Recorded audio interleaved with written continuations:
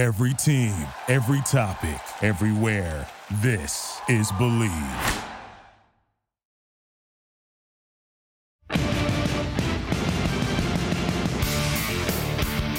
Hello, Raider Nation. Welcome to the Believe in Raiders podcast, the Believe Podcast Network. I'm Dennis Ackerman, pleased to be joined by former Raider great Stanford Route. Stan, Raiders hit the bye week with 2 straight losses after losing to the Kansas City Chiefs at home. The Raiders now 5-7 with 5 games to play. The new fresh car smell of head coach Antonio Pierce is worn off. The team has 5 games left in the season, Stan. So let me ask you this. What are a couple things you're going to be looking for in particular this final month, or let's say month of the season? Just some positive trajectory. That's really it. Let's go ahead and see a maturation of Aiden O'Connell.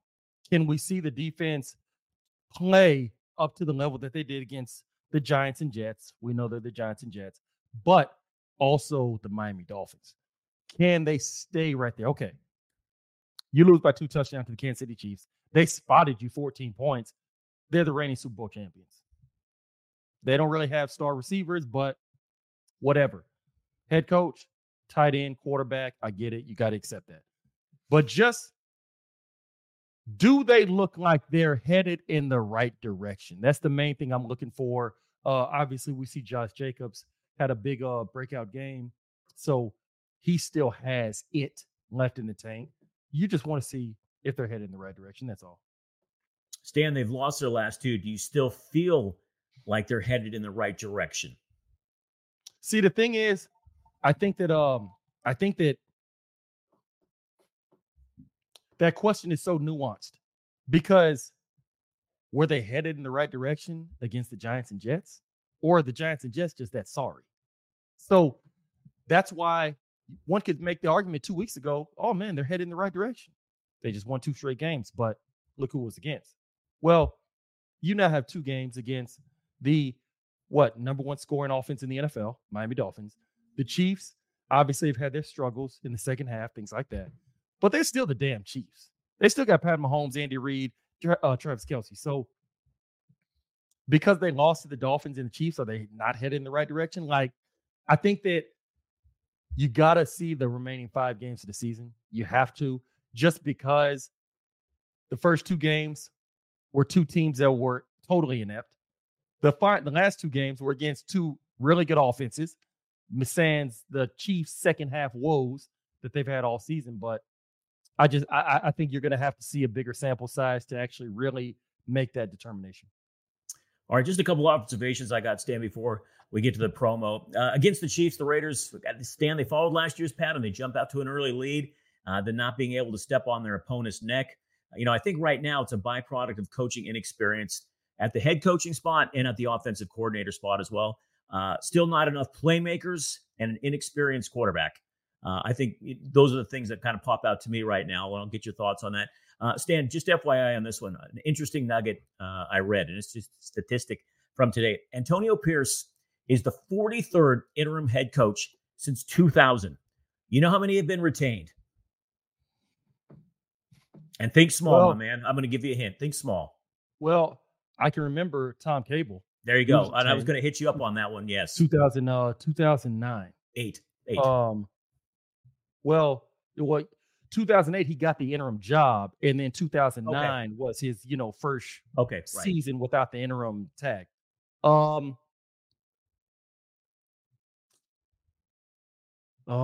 I know how many? I do not know how many.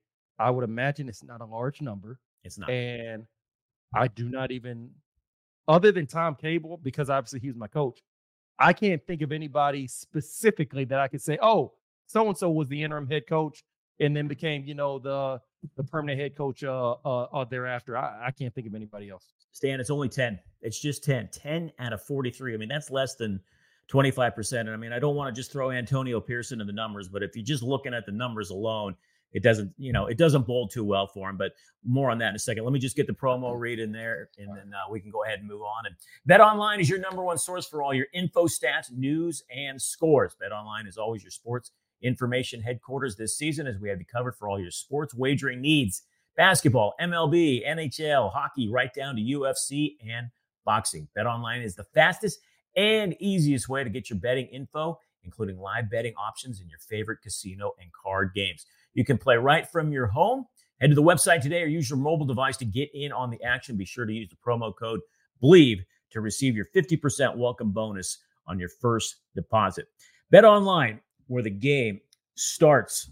And Stan, there ain't going to be any more starting for veteran cornerback Marcus Peters. The team waived him on Monday. On Sunday, he and head coach Antonio Pierce seemed to have a spat on the sideline about midway through the second quarter after one of his Olay tackles. Two had a brief exchange. Pierce walked away. Peters watched the second half on the sideline. Stan, do you think this is the right move, and what kind of messages to send into the rest of the team? Well, I think for Antonio Pierce, with him being a linebacker, he's got a physical mindset. So, those D linemen, those linebackers, they don't really take too kindly to a corner shying away from contact or something like that. And I say that because there's been times in my career where guys have gotten on me about that very thing. So just off of that alone, that's not in his nature, like shying away from contact or not being involved in the run game, things like that. So that's never going to set well with him. And he just simply is not going to ever understand why somebody is not chomping at the bit to be a part of the physical part of the game of football. So just off of that alone, you now do not have a GM. Technically, you have an interim, but you don't have a GM in place right now, just like you have the interim head coach. So right now, Antonio Pierce has nobody else he has to answer to. So he gets into it with a certain guy. We're already 5-7. We're not going to the playoffs. At least it doesn't look like it. Hopefully, maybe something happens, but it doesn't look like it. So right now, this is a part of Antonio Pierce the same way that he immediately benched Jimmy Garoppolo for Aiden O'Connell as soon as he got the job. This is a culture move.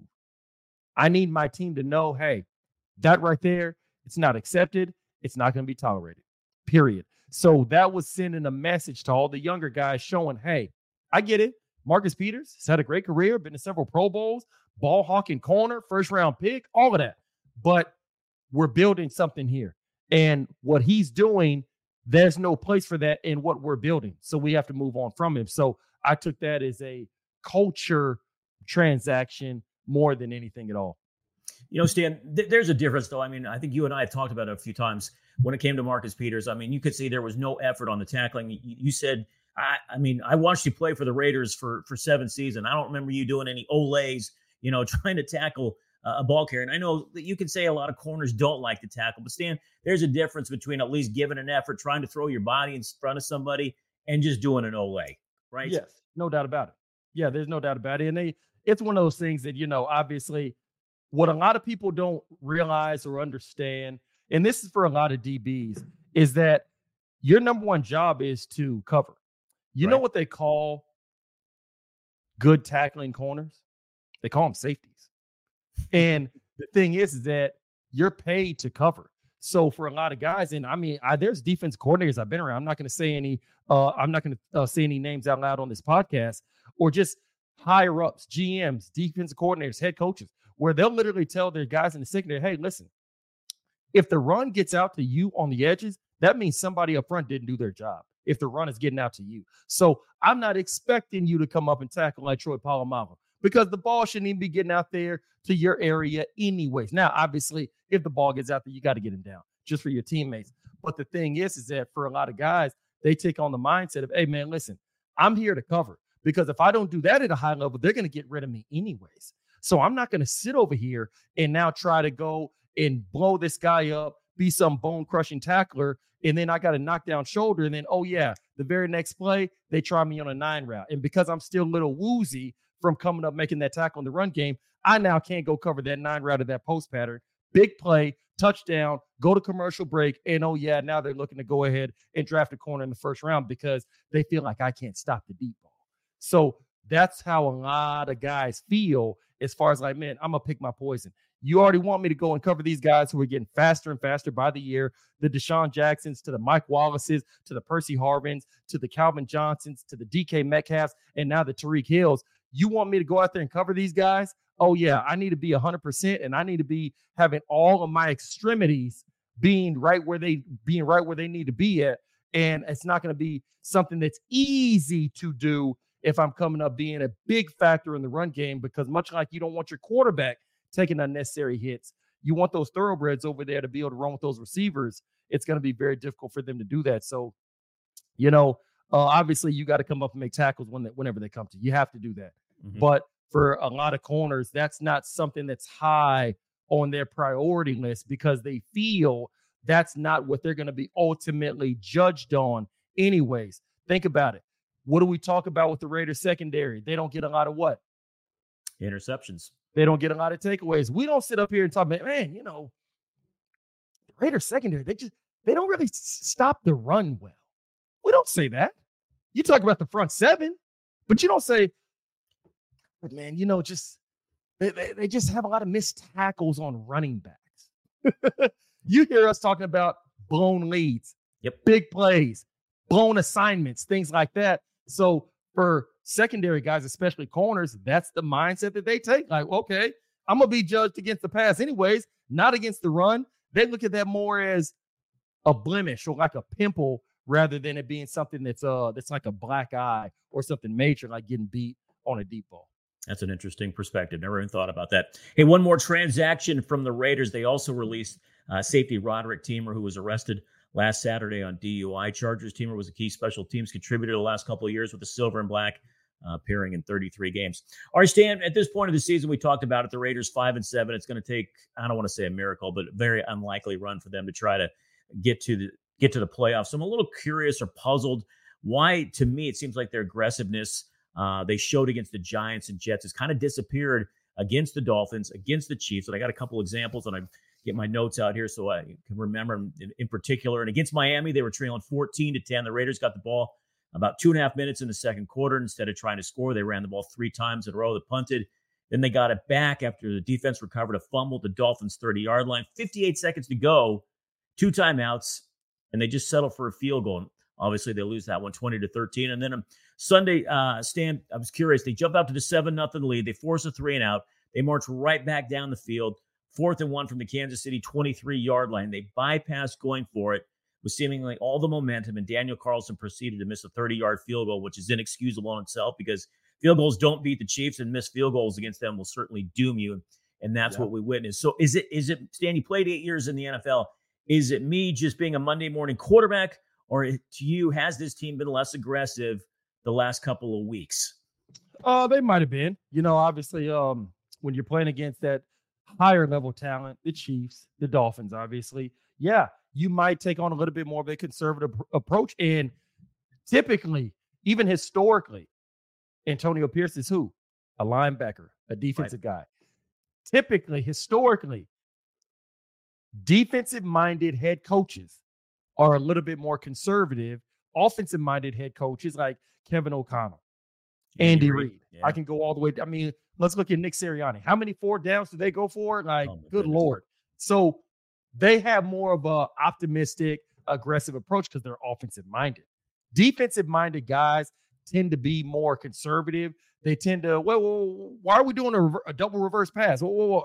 Hey, let's run the ball, get in good field position. If we don't get a first down, we'll punt it, pin them down. Let's go ahead and still win the field position game, things like that. That's just how defensive-minded guys think. And I think that that's just something that comes with the territory. But I'm definitely right there with you. Going against the Miami Dolphins, the Kansas City Chiefs, you're thinking, let's make sure that we keep ourselves within striking distance. So if we can't score with them, let's always make sure that, let's keep them out of the end zone, play field position, be more conservative, not put ourselves in situations where we're going for something big. We wind up not getting it. They get a short field. They get a quick score, knowing that we can't match them blow for blow. I just think it boils down to a lot of that. And at the end of the day, defensive-minded head coaches tend to be more error on the side of being conservative.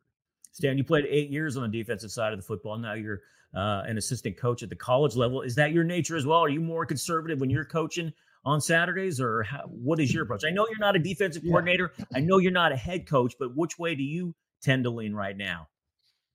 I think I'm probably kind of somewhere in the middle, where there's times where I'm conservative, and then there's other times where I think that you still have to be aggressive. You still have to take a chance. You still got to go ahead and try to take a shot. So it really just kind of depends on the situation, the setting, the time of the game, the feel, things like that.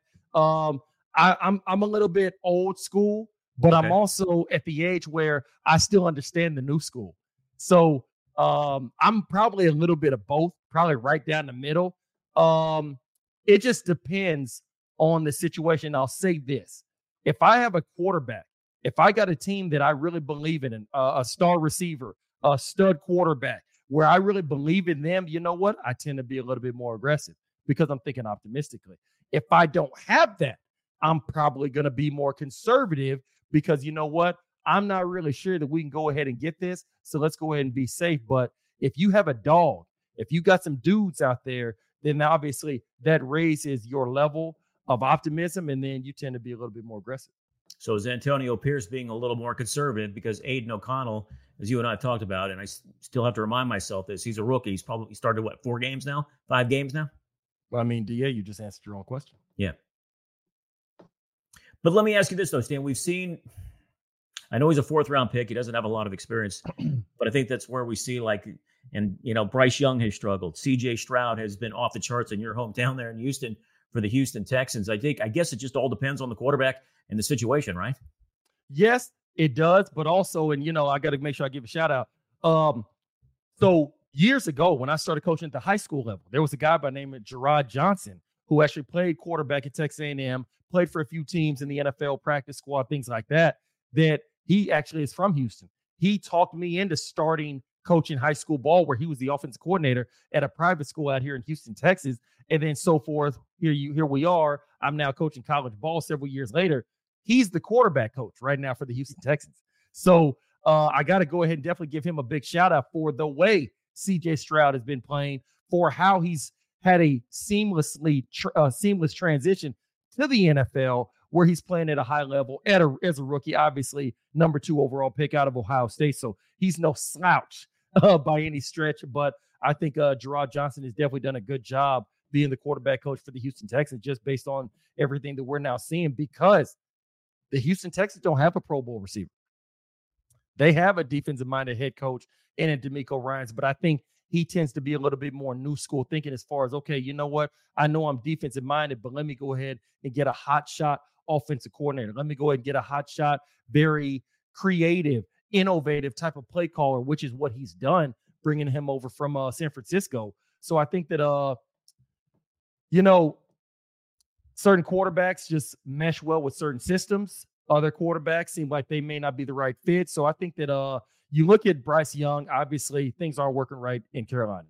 You look at Anthony Richardson, he's on the shelf right now for the Indianapolis Colts, but was playing well up until that point. I just think quarterback's the hardest position on the field, especially going into the NFL straight out of college. And you look at Aiden O'Connell being a 4th-round pick. He wasn't somebody that was just lighting it up in college with everybody expecting that to translate to the NFL. It's just going to take time. And I think that if you don't have that stud Caleb Williams, that C.J. Stroud, that Bryce Young, that Andrew Luck, you're going to naturally tend to err on the side of being conservative, just because you're not sure that guy can literally go out there, make every throw on the field, read every defense, anticipate, have a high-level processor where he's able to figure out what's going on in nanoseconds, still being able to deliver the ball on time. I think Aiden O'Connell will get there, but I think Antonio Pierce, knowing what he does know, being a former player, being a coach, being a Super Bowl champion, I just think that he doesn't feel that Aiden O'Connell is ready to take that step, and that's why he's always going to try to not put him in a position where everything is on his shoulders, because he doesn't deserve that yet. All right, final question for you, Stan. The Raiders are on the bye week. How did you spend your bye weaks as a player? And was it more of a mental break or a physical break? What did you look forward to most? Probably both.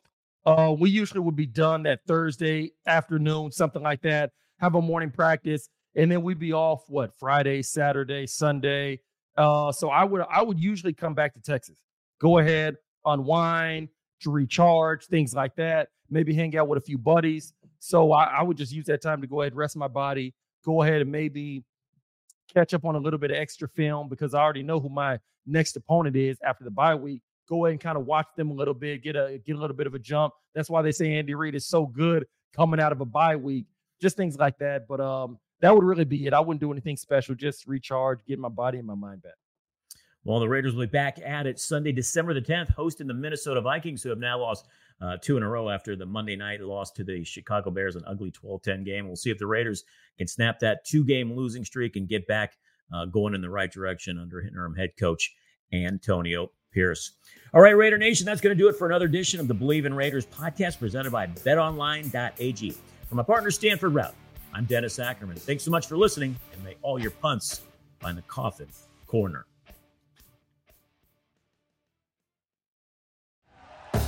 Thank you for listening to Believe. You can show support to your host by subscribing to the show and giving us a 5-star rating on your preferred platform. Check us out at Believe.com and search for BLEAV on YouTube.